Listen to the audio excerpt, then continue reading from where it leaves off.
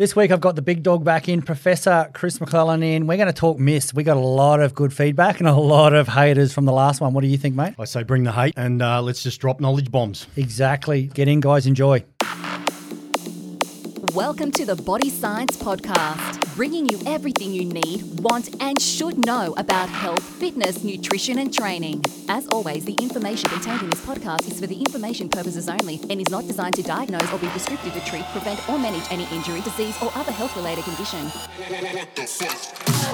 Today's podcast is brought to you by our new clean bars. We spent countless hours sourcing only the best high-quality, nourishing ingredients from trusted suppliers and getting the balance between nutritional value, taste and texture just right. Made with all natural ingredients you can feel good about, like plant proteins, fruits, seeds and nuts. Simply bursting with quality protein, antioxidants, fibre and healthy fats, plus are 100% vegan-friendly. And the taste? Divine. Welcome to Body Science HQ, the world of fit, happy and healthy. With me today is Dr. or Professor Chris McLellan. Now, mate, one of the big questions that's coming through the email is, what is a professor? Well, it's a good question because in social media world, lots of people like to call themselves this, that and the other thing. And my little pet peeve is people who embellish their qualifications. Or what is a professor? I suppose an academic title. I'll tell you how I became a professor. Yep. So I did 12 years of full-time study at university in undergraduate and postgraduate studies. I did a 4-year bachelor's degree. I did a 4-year master's of physiotherapy, and then I did a 4-year PhD in exercise, endocrinology, immunology, biochemistry, and physiology. That gives you a PhD, and that's the starting point in academia. So a lot of people go, PhD, job done, fantastic. Call yourself a doctor when you've got that. There's only two people that can call themselves doctor. You're either a medical doctor, a GP, who's got a medical degree, or you got a doctorate, as in a PhD. As I said, in my world, that's the starting point. That means what was your doctorate in? My doctorate was in endocrinology, hormones, in response to exercise specifically. So that was what I spent a lot of time looking at in professional athletes. What happens then is you can then embark on an academic career. Without a PhD, your career options are really limited. So academia is a hierarchical structure with a professor is the highest title you can have, and it works backwards from there. So you start as a lecturer, usually, with a PhD. And so there's usually a number of ranks within that take about 4 years to get through. It's like there's a level A and a level B. So you'll spend 4 years as a lecturer, then you can be a senior lecturer, minimum 4 years at that level, then you become associate professor, minimum 4 years at that level, and then you can become a professor. So for me, 12 years of full-time study, 12 years of progression through academia, which is all meritorious. So it's not just you get it because you've been around for 20 years, you get it because you meet the criteria and it's highly competitive. And then criteria is around teaching, it's around research, it's around contribution to the literature. So you publish papers, you speak at conferences around the world, you look for research funding in various areas, and you have to substantiate that you've met the criteria to progress through the ranks. So how many sports science professors are there in Australia? Most universities only have one. Okay, wow. Yeah, one or two. So there are a number of them, and I became a full professor a couple of years ago. And so you get a white coat and some glasses with that? I have Is a that how white it coat works? that I don't wear very often. But along the way, I've not published... a good joke. You've heard that before? I've heard it a couple of times. Move on. Yeah, no, it's good. It's good. But along the way, I published over 100 peer-reviewed works across everything from peer-reviewed papers, conference proceedings, all that sort of thing. So, and you don't get to professor until you get there. So for me, 12 years full-time study, another 17 years in academia. So you do the math, and there's a real history there around that. I'm a little bit unique, or I like to think I'm a little bit different in that concurrently after doing my initial studies, I went and worked in Japan for 7 years in professional rugby. Okay. And then I was head of performance at the Titans in the NRL I was there for 7 years, six or 7 years. Head of sports science at the Brisbane Lions in the AFL, Gold Coast Suns, head of sports science there. And then since about the last 3 years, I mainly now consult globally, and I sit on reference committees and things like that. So I'm on 8 editorial boards of scientific journals. Okay. So I see a lot of research. Some of it really good quality, some of it less. But in terms of, you don't become a professor overnight. When people call themselves, the muscle prof, yes, and they don't have a degree, I'm the guy that gets a little bit perturbed by that because it took me 20 odd years, 26 years to get there, and you don't get 26 years experience when you're 35 years old. I'm 49, I've been around a while, and so that's how it works. And so I guess what enables me to be in a position to make some commentary around the things that we talk about in these podcasts is that background that is in academia, yes, that is bona fide qualifications, and the blend of industry experience. So we're That's talking me. evidence-based myth busting. Oh, yeah. So, well, this is evidence-based is a really popular term at the moment. I see a lot of people running workshops around the place that saying they're evidence-based. Well, the thing to remember, people, is that there's lots of different levels of evidence, right? From its very lowest level, which is just an opinion, right? Or a case study or something like that, or what we call an N of 1. So N means a number. Yep.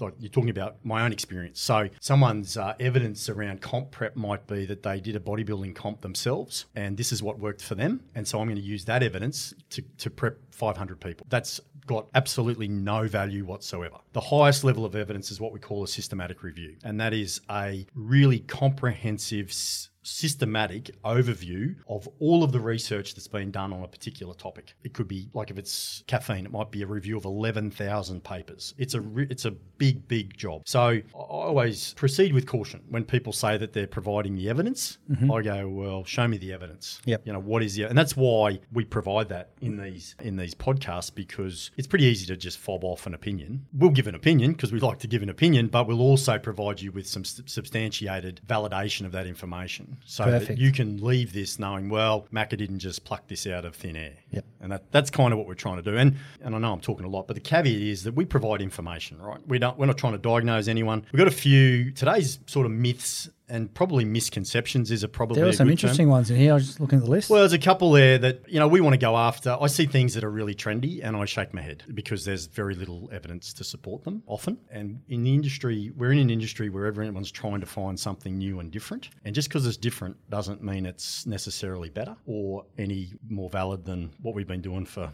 40 years. Absolutely. Yeah. Right, I've got 22 here that people have asked for or the teams come up with. We'll get through them. Yeah. Let's start with the first one. Yeah, okay. Bare feet training is better than with shoes for glute development. So barefoot training has become a really popular thing, particularly barefoot deadlifting in gyms. Now, a lot of people's ears are going to prick here because I see it in every gym everywhere. I actually have often pondered, why is that a thing? Because I live in a world where I go, okay, I'm talking about muscle activation patterns, and we measure that via what's called EMG, electromyography. That's where you place little electrodes on the muscle bellies of the muscles that are active during a movement. So in this case, with a deadlift, it would be glute max, glute med, the quad complex, so rec fem, vastus lateralis, medialis, all that sort of thing, and then into the hamstring complex, bicep femoris, semimembranosus, semitendinosus. We get into adductor longus brevis, the whole works, gracilis sartorius, the whole works, right? And even into gastroc, soleus, tibant, the whole lot. So can I just take a breath? Yeah. So that, if you don't know what those muscles are, then you really don't belong in the conversation. What I mean?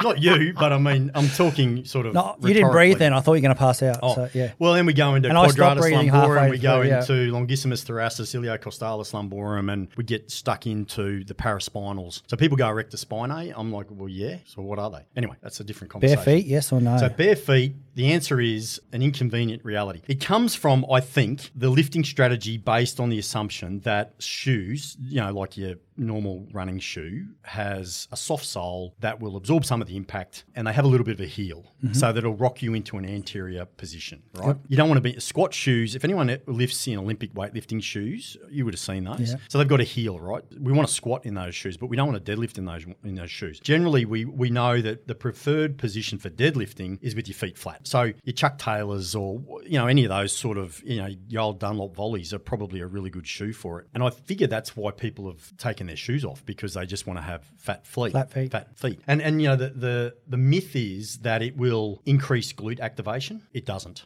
Myth. Right? Myth. Quad activation, myth. Hamstring activation, myth. There's only one muscle, and I'm going to provide you with the research because there's some that's not a lot, but there's been a bit done on it. Tibialis anterior, during the eccentric phase of the movement, is the only muscle that has an increased amount of EMG activity during that. And that's because you go into an eccentrically loaded dorsiflexion position as you lower the bar to the floor. The rest of it, you're wasting your time. And people with their socks on, you're actually creating a bigger slip interface on the floor in your socks. So put your shoes back on and you'll be sweet. But I'm not talking about wearing, maybe I don't want to bag any particular brand, but you don't want a shoe with a big heel. Absolutely. So if you're wearing something like I won't name any, but there are some shoes that have big heels on them that are used for running and shock absorption. You don't want to be lifting in those. No.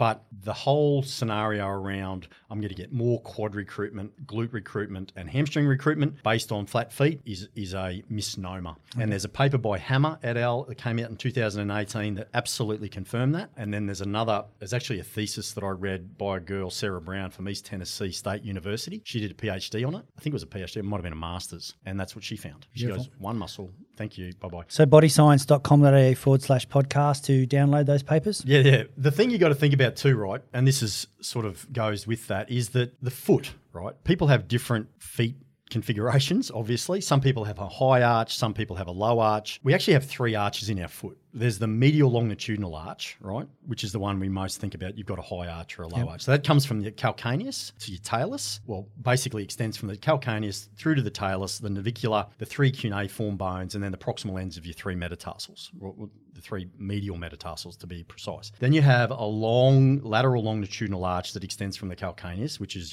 or calcaneus, depends on how you want to pronounce it, to the cuboid, across to the cuboid, and then the proximal ends of the 4th and 5th metatarsals. But then we have a transverse arch at the front of the foot. So you can look at the foot from the medial side, the inside or the outside, the lateral side, or then we can look at from a transverse. So looking at the toes, looking backwards. Now, people who got really flat feet, I want them to have some sort of arch support. And there's athletes that I've worked with all the time who have got feet like hands, flat as. They will be rocked. So what we see then is some changes in foot configuration during weight bearing. And this is kind of, for those that are interested, they'll know these terms. There's things like forefoot varus, forefoot valgus, and rear foot varus. What happens when you have a traditional forefoot varus? So forefoot varus has a slight inversion of the forefoot. So I'm talking about the front of the foot. When you load that foot up with a weight, like you would do when you deadlift, you'll drop into an eversion of the calcaneus. So you collapse in effectively. And that leads to a knock-knee type presentation that affects Q angle, and that affects all your loading parameters through the lower limb. So put your shoes on, get yourself some support, because you're not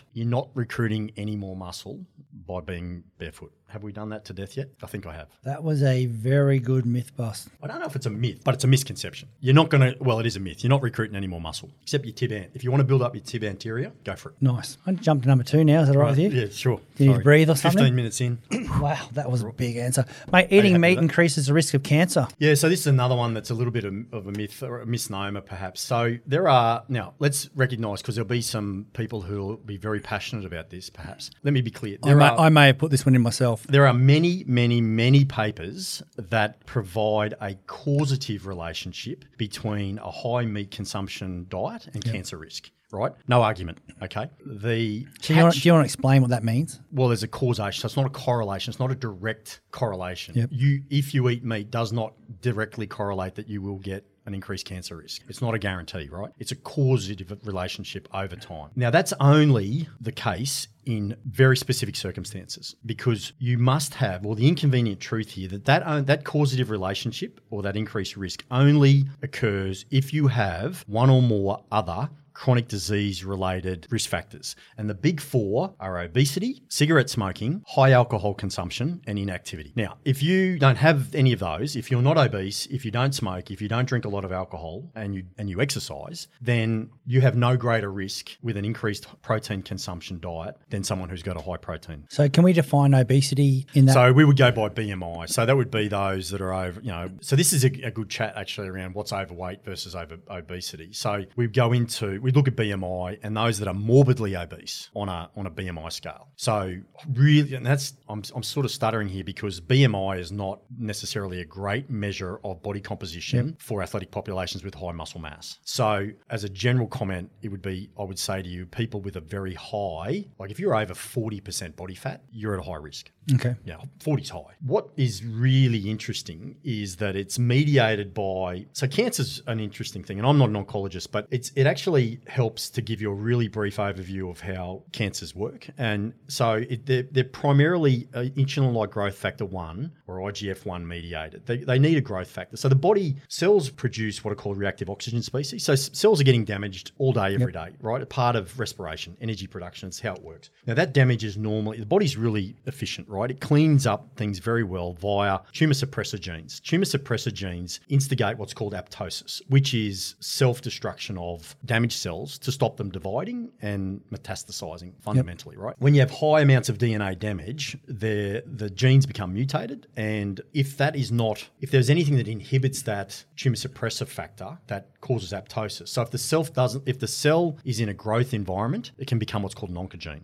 Genes that are involved in cell adhesion, if they become mutated, they're metastases. So there's different types of cancers depending on where the cells are, and it's quite complicated. But cancer really fundamentally is DNA, unregulated DNA damage. And inflammation. Inflammation is a really key player in this. But all of that needs a growth stimulant to override the natural cell destruction that leads to reproduction of damaged cells. Okay. And IGF-1 is the mediator for that. Now, where meat comes into it is that meat's high in protein, obviously, right? Protein's high in amino acids, particularly leucine. So leucine is a regulator, as we know, of the mTOR pathway, if you remember, around protein synthesis and muscle mass and muscle development. mTOR pathway and IGF-1. So the link is high protein, high GF1 is a switch-on signal growth activation for cells. So that's the link. People go, well, high meat, high protein, high leucine, high mTOR pathways, high IGF-1, growth environment.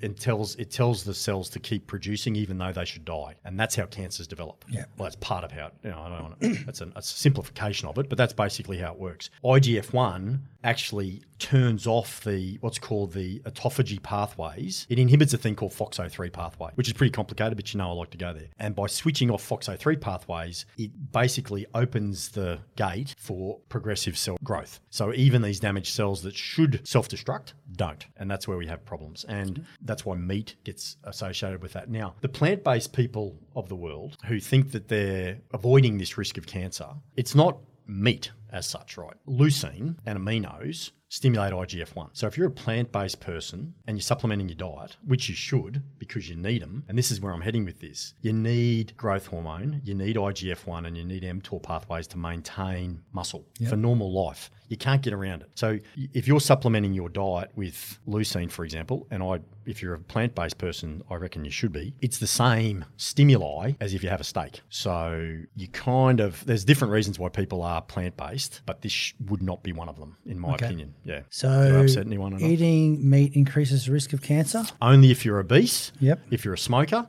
you're an alcoholic, and you don't exercise. Nice. So for most people, it doesn't matter. That was a big one. We've got two massive ones to start. Wow. Well, here's another one we get asked about a lot. Artificial sweeteners cause cancer. Energy drinks are the devil. Yeah. So again, as I position my Monster next to my Red Bull as I undertake this podcast. So here's the thing, right? What's that actually got in it? I'll tell you. I'll get there. There's about It's 2,800 got some good ones milligrams in of there. aspartame. Yeah. So here's the thing, right? The short answer to your question is garbage. Okay, wow. Right. Okay, yep. You can go to any cancer council, go to New South Wales, Queensland Cancer Council, download what their recommendations are. There was a 2019, this year, there was a study, a systematic review by TOEWS, TOEWS, and we can provide that. Absolutely categorically, slam dunk, artificial sweeteners do not contribute to weight gain independently. Yeah, nice, yep. Do not increase hunger and do not elevate your risk of cancer. All of the myth comes from, well, not all of it, but a lot of it comes from, and people talk about the rat study from 2005, right? So there was a study on rats, and it was by Sofridi, Sofridi,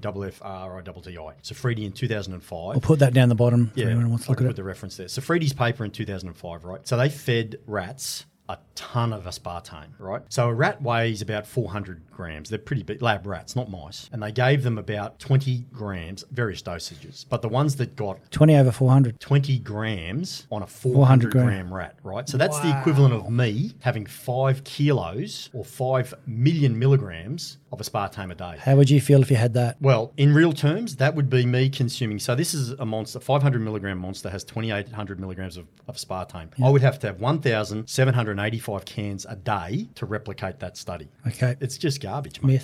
Myth. Myth. Mate, another big one we get asked a lot about, dairy products increase estrogen. Garbage. So here's the thing. Here's the reality. So here's the interesting thing, right? Yeah. I would put it to you, Gregory, that the same people that are telling you sweeteners give you cancer are the same people telling you that meat gives you cancer, are the same people telling you that you're adrenally fatigued, are the same people telling you that dairy products make you estrogen dominant, which I'll talk about in a minute. Rubbish. Rubbish? Right? Yeah, Myth. rubbish. Anyway, so there's hormones in milk for sure, right? So, but it's tiny compared to what the body produces. Yep. You know, you'll produce, a human body will produce about 6,000 times more estrogen a day than what you would get from a 500 ml consuming of milk. Myth. Yeah. End of. Like it. Move on. Can I consume coffee, caffeine, aminos during fasting? Yeah, I get this one asked a lot. Have you been asked this a lot? Yeah. Yeah. So, because I'm an intermittent faster. Let's go. What are you really? Well, I have a bit of a... Well, see, here's the thing, right? Come on, So with my say it. time-restricted diurnal, intermittent modified keto with targeted fasting, right? We know this, right, about food. The gut is important, right? So...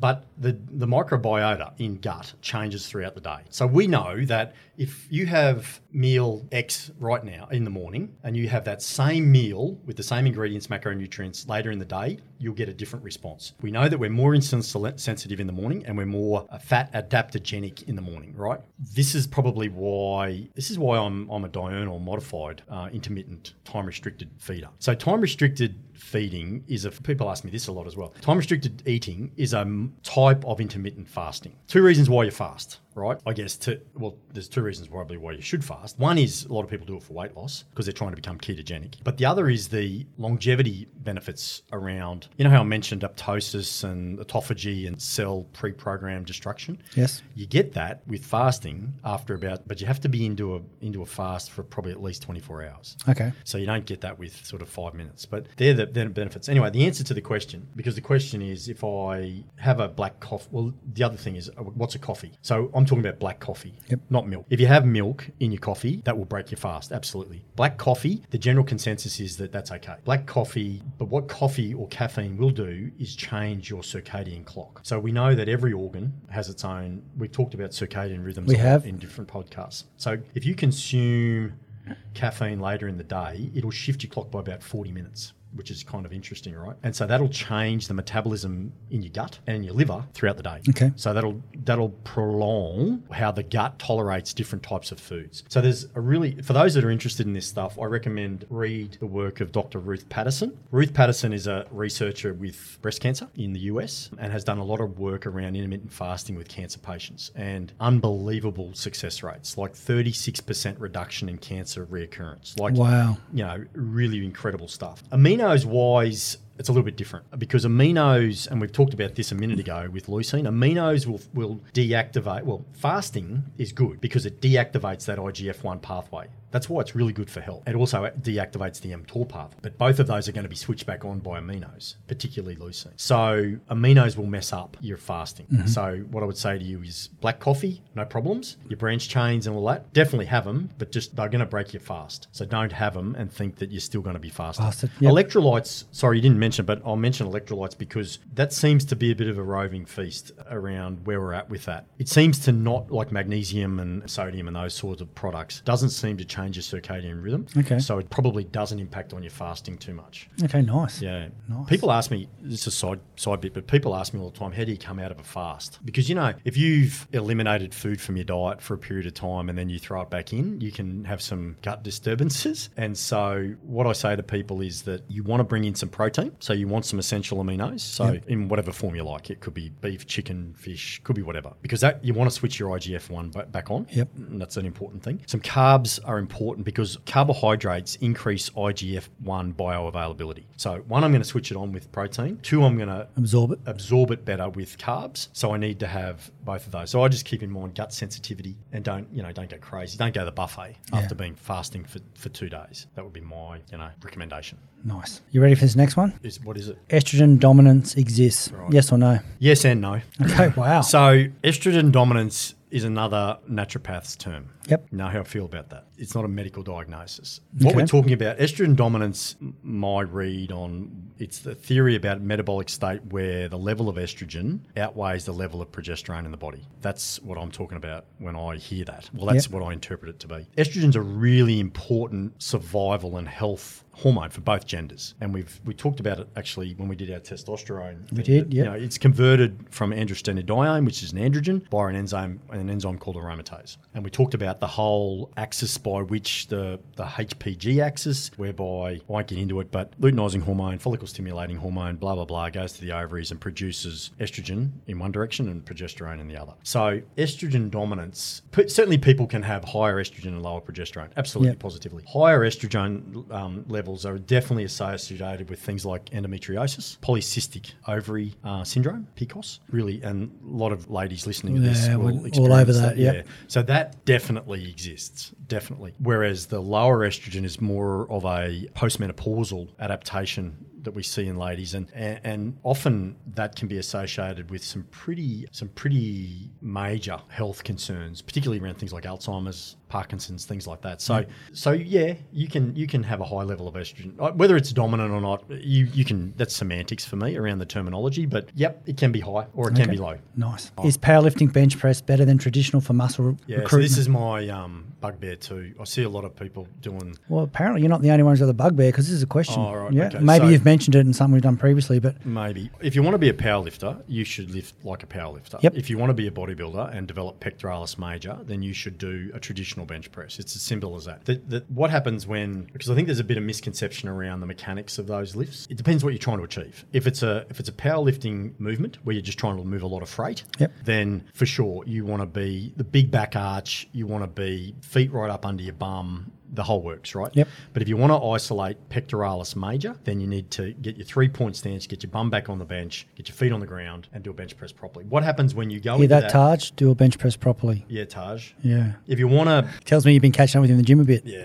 I'm dragging him along, man. So a lot of people think, or there's a bit of misconception that you recruit more pec major when you're in that powerlifting position. You don't. Okay. And you can throw the EMG and work on it. You actually get a fair bit of subacromial bursa impingement. My personal opinion is that physique athletes and everyone else in the world except powerlifters should bench press normally. Powerlifters should bench press like powerlifters. And I would leave it at that. Nice. Mate, here's a big one. You burn more calories after a HIIT session. Yeah, so that's based on what's called the excess post-exercise oxygen consumption, or EPOC, which has become really popular. Trendy word? Trendy word. A lot of people talking about it. What I would say to you is that is absolutely a thing. Yes, you will burn calories for a prolonged period of time after a HIIT session. Now, can I just ask something? Is an F45 session and a HIIT session based on the answer you've just given? I am not an expert on F45. No, I'm just saying the style of training, like 45 minutes. It's relative, mate, because it's self-determined. I'm not having to go at F45. No. Please, no one think that I am. I'm just weird. A lot of people are doing F45 functional style training. It may be, yes. Is that what you call what do you call a HIIT session? No, I've been with you when you've done the science side of it, and it is nothing like a functional for me, session. a HIIT session is...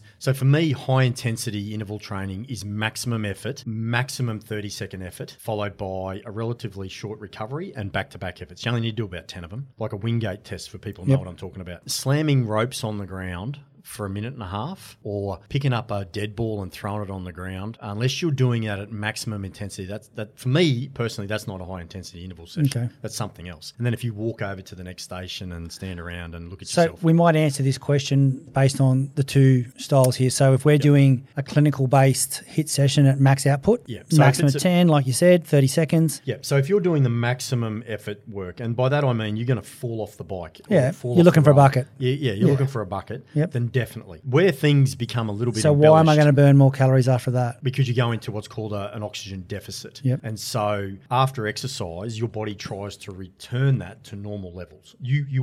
Think of it that you owe the body oxygen because you've gone into an anaerobic metabolism. And it's been around forever. 1923 was the first study done by Hill, and it was on the oxygen debit hypothesis, and it's evolved ever since. So you have supramaximal efforts that have to be above VO2 max. You've got to be flying. Nice. So I've gone to an F45 session now, and I've burnt 450, 500 calories. Yeah, that's different. Yep. Well, But am I going to keep burning after training? Depends on the intensity of the session. Mm-hmm. I can't give you an answer because it depends on the intensity. Maybe yes, maybe no. Most likely yes. Anything I should be looking on my watch to find out whether I'm burning calories after I finish? No. So there's nothing I can do apart from... Because your heart rate will come back to normal. Yeah, you can't perceive it as such. Where there is the anomaly is there are some wildly exaggerated timeframes around how long you're going to burn those calories for, right? Some people are saying you're going to burn calories for 48 hours. Some not. Garbage. You've said that, okay. So the vast majority of research tells us that the really high intensity interval work will have an extension of EPOC and calorie burning for up to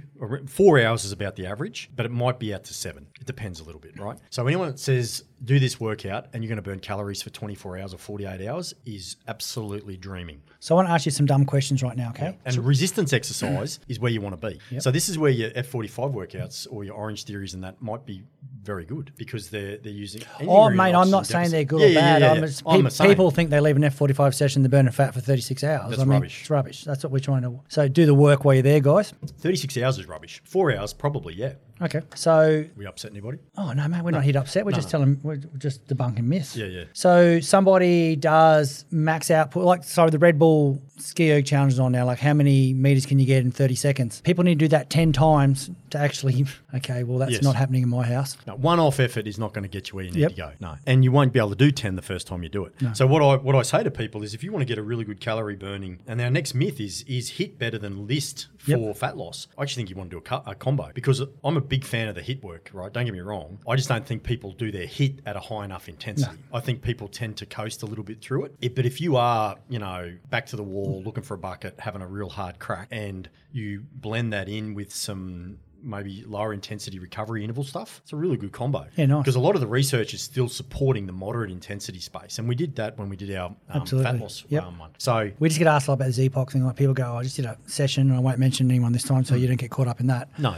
I just did a session of this, I must be burning fat for hours and hours. Yeah, probably for 3 or 4, and that would be fair. Yeah, nice. But not 36. No. And there is, mate, 12 hours, 24. I just pulled a number out when I said that. There are many studies. Like there's a big meta-analysis that I'll dig out and maybe we'll put online. It just, you can look at, the comparison of say 50 studies and the most you'll see is about 7 hours. Yep. Where I think the 36-hour thing came from, there was a study done several years ago on some elite, I think they were male rowers in their 20s, like Olympian level athletes who absolutely had a dig, and they measured them over a period of time and they tracked their food. It was normalized for age, food intake, sleep, the whole works. Yep. And they had a really extended EPOC. And it was out in the neighbourhood of 24 hours. And I think people grabbed hold of that, as they tend to, and thought, well, all interval sessions are 24 hours. That's not how it works. It's very heavily dependent on gender, body composition, nutrition intake, sleep, training history, those kind of variables. One size does not fit all. Okay, nice. Do you want to touch the HIIT is better than LIST for fat loss? Or you think I think we just did, didn't we? Yeah, I think that it's more efficient. You'll still lose fat if you do your LIST work or your lower intensity steady state. Yep. That's what we're talking about, or somewhere in between. I think anything's better than nothing. But yeah, exactly. Better, worse, more efficient, yes. Okay. Would be the answer. Here's a big one. Slow metabolism stops people losing fat. Yeah, so when people say that, I think they're talking about their BMR, their basal metabolic rate, right? So, and we've talked about, what is metabolism, right? It's the whole chemical processes that occur in the body to maintain life, right? Yep. So it's associated with the conversion of things like food to energy for normal function. It is building blocks of protein and repair of tissues and all that sort of stuff, and even the elimination of waste within the body. So we have two types of metabolism. There's anabolic and catabolic. Anabolic build-up, catabolic breakdown. Yep. Simple as that. It's a really cool process, and this is what I like to talk to people about. But so there's a process called glycolysis that occurs within the cytoplasm of cells, and that's the conversion of glucose to pyruvate. It is a multiple-step pathway that involves a number of enzyme-induced actions that convert glucose, and you can run through them: glucose 6-phosphate, fructose 6-phosphate, glyceraldehyde 3-phosphate into 1,3-bioglycerate, into 3-phosphoglycerate, into phosphophenols into pyruvate, right? You just roll that off your tongue. Yeah, that was easy, yep. So what happens then is pyruvate goes into the citric acid cycle, which is the Krebs cycle, right? Which is where ATP is also produced. We get ATP production through glycolysis at the cost of various ATP molecules, but we go into the Krebs cycle, and that's where pyruvate is converted to acetyl-CoA, and then acetyl-CoA enters into the Krebs cycle. It's cleaved via citrate synthase into citrate, and then it goes through the whole cycle in ultimately producing oxaloacetate that is then converted back through into acetyl-CoA. So that's metabolism, right? And that's a really important part of it. Where people, I think, are talking about here is they're talking about BMR, which is their basal metabolic rate, which is effectively how much energy you produce just keeping the lights on in a human body, if you were to sleep even for 24 hours straight, that sort of thing. So, and that's made up of a few different things like thermogenic or thermic effect of food, which is about maybe 10% of our BMR, metabolic rate. The BMR is about 60%, 50 to 70%, give or take. We have the resting energy expenditure, which is about 15%. Now we have this thing called NEAT, which is the non-exercise activity thermogenesis. So it forms the remainder effectively of your metabolism. So what was the original question? Does a slow metabolism stop me from losing fat? It's not really, no. So it's hypothalamic regulated. Can people have a slow BMR? Yes. But can you do something about it? Yes, you can. And you can do that through a whole range of things. Now, BMR does decline about 1 or 2% after you turn 20. So it's pretty early, right? So it will start to drop down. And we can measure it, right? We use a thing called a quark, which is a hood-based indirect calorimetry that we can use to measure things like respiratory exchange ratios and things like that. But it's all hypothalamus regulated. The hypothalamus is key. We talk about it all the time. But I guess in essence, to give you a yes or no, I would say no. Okay, nice. Here's one for you. DEXA is the only way to accurately measure body fat. Yeah, DEXA is pretty popular, right? So dual energy X-ray absorptiometry, can't even speak. Been talking too much. I need another sip of my Red Bull.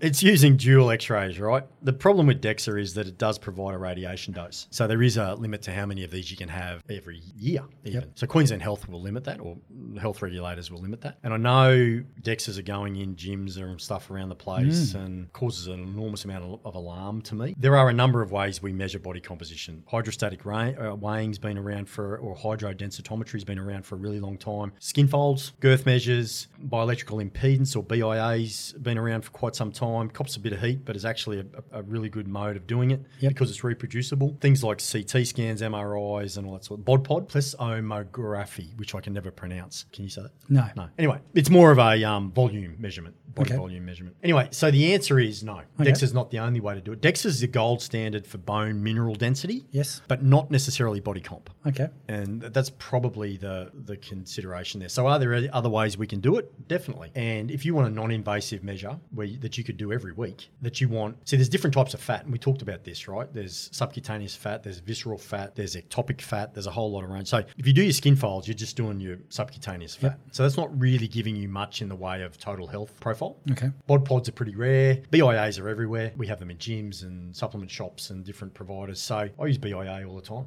Yeah, nice. No problem. Here's another classic one, mate. Fasted cardio is just not eating before training. We did cover that a little bit earlier. Yeah, we covered that last time, but that's incorrect. Basically because you need about 10 to 14 hours for the liver to deplete glycogen. So it's more of a process of making sure that you haven't eaten for a period of time prior to undertaking exercise before you do your cardio. So you need to be depleted, right? Because because the whole crux of it is the development of ketone bodies, right? Ketosis, right? Which is your beta-hydroxybutyrate and your acetoacetate, right? So your beta-hydroxybutyrate, for a really quick overview for those that aren't familiar, it's synthesized in the liver via the metabolism of fatty acids. It's formed by leucine. It's converted from a beta-hydroxy-B-methylbutyrate, which is your HMB, which I'm a fan of the HMB, and that's why, in muscle and liver, and it gets converted then into beta-hydroxybutyrate. I was going to ask you a question about HMB. We don't have any left, I'm sorry. I was going to say, I was going to ask. So it's a histone deacetylase inhibitor. What does that mean? It enhances antioxidant mechanisms as well. So it's pretty cool for you. And it's called a HDAC inhibitor. Anyway,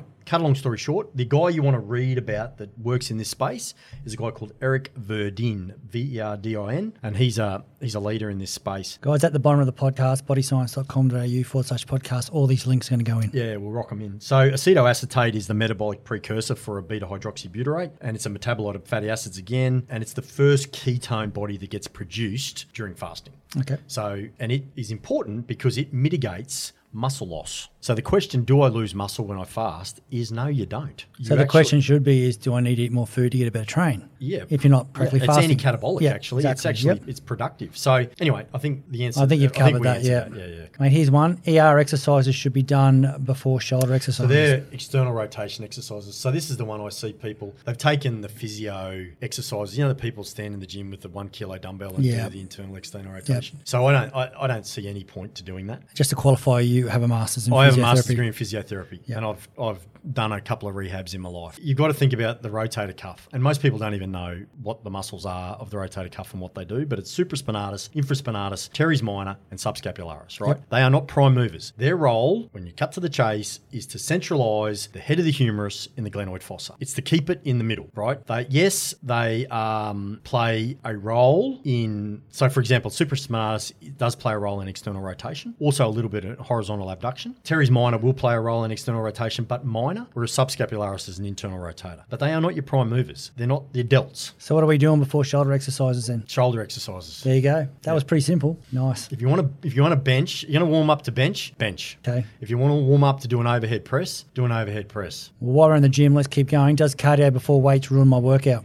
No. So that's the concept of concurrent training. Been around forever. Bodybuilding probably got it right early on. And they're well, yes, and yeah, they did, but not perhaps to the level they think they did. So they would do their weights first and then their cardio after. And the rationale was that the weights depleted my glycogen, so I would burn more fat in my cardio. It actually makes really good sense. When that falls over is when you've been sucking on some drink, and you drunk 2 litres a sports of drink. Yeah, if you drunk sports Something drink, sugar. you're kidding yourself. So there's some good research anyway. 2018, there's a study by Edens, basically found that you actually get a benefit. So there's actually a benefit to doing strength training after cardio for the lower limb, more so than the upper limb. Okay, so why lower limb? Dunno. Okay. That's just the research. I think that's the first time you ever said that. Yeah, don't know. So why would it be the lower limb? Probably it's probably a muscle blood flow provision. So it's warmed up and it's ready to go. Beautiful. Yeah. Here's another one, and one close to our heart. Why do I sweat when I take hydroxy shred? Yeah, that's a good question. So people, let's get it straight, right? The amount you sweat has nothing to do with how much fat you burn, right? So it's got to do with evaporative heat loss, and it's got to do with your sweat glands, right? Yep. So they're called eccrine glands, ECCRINE glands. Now they're key to thermoregulation. What happens is you got millions of them all over your body, right? Yep. 40 million of these suckers, probably more, all over your body. And so what happens? Someone actually counted that? Yeah, believe it or not, they probably did. What happens when we have some of these products, we get an acetylcholine response. Acetylcholine is a primary neurotransmitter that will be released from cholinergic nerves, binds to the receptor of the eccrine gland and switches it on, and it produces sweat. Now that's what happens when you have hydroxy burn. And so it's I guess that's what happens. You get an increased acetylcholine response that switches on the gland and you sweat. Nice. Pretty much. And so it ramps up your thermoregulation. So it ramps up your metabolism. Well, here's a big one we've all been asked. Can I lose fat and build muscle at the same time? Yes, you can. It's not really that simple, but yes, you can. So often people lose fat and they look like they've gained muscle, but they are two independent mechanisms. We've talked about muscle mass and how you get muscle mass development, and we need certain things for that. You need mechanotransduction, you need metabolic adaptation, and you need a little bit of trauma. You also need a growth stimulus. So you need your mTOR pathway, your IGF-1 pathway that we've said, has good and bad ramifications, right? You need protein synthesis. You need delivery of nutrients to be able to do that. Can you do that when you're calorically restricted? You can. You can heal and you can recover quite nicely in a calorically restricted diet, provided you've got your macro profiles correct. What do you got to do to lose fat? Well, you've got to be in a caloric deficit. Right, and you've got to do some exercise that puts you in that position, right? Yep. So can you do that? Yeah, you can. Sure. Nice. Yep. So while we're there, what's your Insta handles? Because you might get a couple of DMs on that one. Oh, what, to think that you can't? No, just can you build me a program that can? Oh, the Dr. Mac. Get on board, kids. You don't have a website yet, do you? I ask you that every time we do something. Yeah. It's not that hard, It's actually to get a website. No. Losing fat is a piece of cake, man. It's about discipline. And commitment and being organised. The reason people fail in their diets is because they're not organised. They get hungry, and you want to. I said this in the last podcast. It's maintain the rage. Satisfied is the key to losing weight. And don't get hungry, because once you're hungry, everything goes out the window. Absolutely. And even things you would never even contemplate eating, you want to eat. Look good. Yeah. And don't go shopping when you're hungry. Don't go to Coles when you're hungry. It ends badly all the time. Smart retailers. Yeah. Developing muscle is more complicated. Okay. Because you've got to train certain ways, and we've talked about that. Heading on the same topic, BCAAs are better used during training than after? Is that a true or false? I actually think I don't know if they're better. I think it's a preference thing. I prefer to take... Because you drink them during training. I drink them during training, yeah. Why? Because they've copped a bit of a hiding recently. Yeah, they cop a... But you know what? That's cherry-picking research. And people bagging BCAAs and saying they're a waste of money are kidding themselves. You just get into the science properly and look at, leucine, isoleucine, all that sort of thing in terms of what it does for mTOR pathways and muscle recovery and healing, and the conversation's over. Perfect. Yeah. This is probably an extension of earlier, but HIIT training is functional training. We've said no to that. So HIIT training and I don't like the word functional training. Yeah, I know. But anyway, I know it's trendy. I like it. I know you do. So the answer to that is no. HIIT training is max HIIT training capacity. isn't particularly functional. No. No. In fact, it's probably the complete opposite. It's probably the opposite of functional. Okay. I shouldn't do HIIT training every day because it's bad for me. Yeah, I heard this recently, actually, from someone in this office when we were doing the questions. Yeah. Okay. And she'd been told by her trainer that she shouldn't do HIIT every day because it's bad for her. I would say to you, in what universe are you training? Because the answer to that is no. I'd like to see someone who could do HIIT training every day. If you have a history of, let's say you've had a bilateral meniscectomy, you've got no meniscus in your knees, right? Then I would say to you, sure, don't sprint and jump and do plyo box jumps every day, because that will cause wear and tear and you'll feel crappy. But if you don't have any limitations, there's no reason why you can't, train high intensity intervals every day. Of course you can. Sounds tough. Yeah, but there's a difference between that's tough and it's bad for you. Yeah, exactly. Yeah, I know. Yeah. The question is here, is it bad for me? It's definitely tough, but it's not going to hurt you. Here we go. Muscle turns to fat when you stop training. No, it doesn't. It's physiologically impossible. What happens to people because to get high amounts of muscle and maintain high amounts of muscle, you've got to consume a lot of calories, right? What happens when people stop training is they forget to stop eating as much. And so they just get fat. And, and what happens when you stop training, you'll lose muscle for sure. It's called sarcopenia, muscle atrophy, disuse atrophy. Type 2 muscle fibers are your first to go. Bye-bye, right? So I stopped training, but I'm eating the same because I'm bulking. So you're just going to get fat and skinny. So you're skinny fat. Skinny fat. Yeah. Nice. That's bad. But fat does not in any way possibly physiological in humans. Muscle cannot turn to fat. Muscle, no. No. Okay, fasting causes muscle loss. No. We've already nailed that as well. No.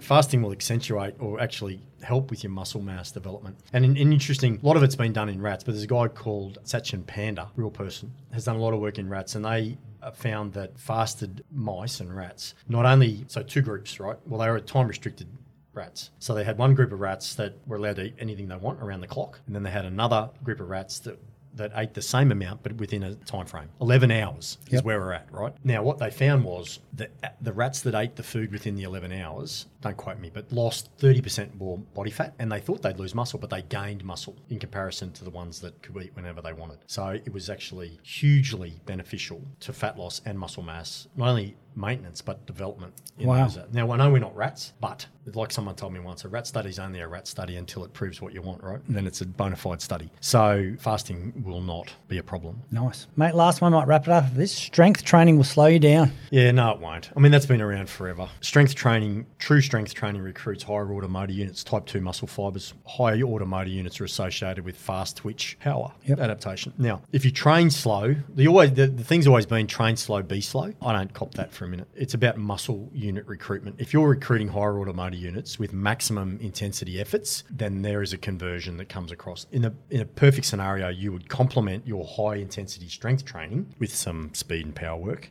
Yep. And that would value add to your strength work. But strength training doesn't make you slow. And nice. And it doesn't make you muscle bound either. Nice. Thank you. Well, Dr. Mack, it was good having you on. If you want to ask some questions for our next myth bust, bodyscience.com.au, jump on and leave a message, or just DM at bodyscience on Insta. If you send it to Mac direct, we're out of control there. That's up to you. If he tells us happy days, if he doesn't, because he's a busy man. But you can just send them to Body Science. Yeah, sure. You don't want them on yours. Hey, guys, thanks for coming on, Bob. Mac, thanks. Definitely big one for you. It's a good one. People really enjoyed this last time we did it. Yeah, cool. Yeah, so we have a crack at a few things that are entrenched in probably folklore. But, we've got to push the boundaries, ask some questions. It's all good. Nice. Yeah. Perfect. See you next time. Cool. Rock on. Today's podcast was brought to you by our partners in Fit, Happy and Healthy, ASN, Nutrition Warehouse, DY Discount Vitamins, Fat Burners Only, Evelyn Faye, Mr. Supplement, or find a retailer online at bodyscience.com.au/retailers.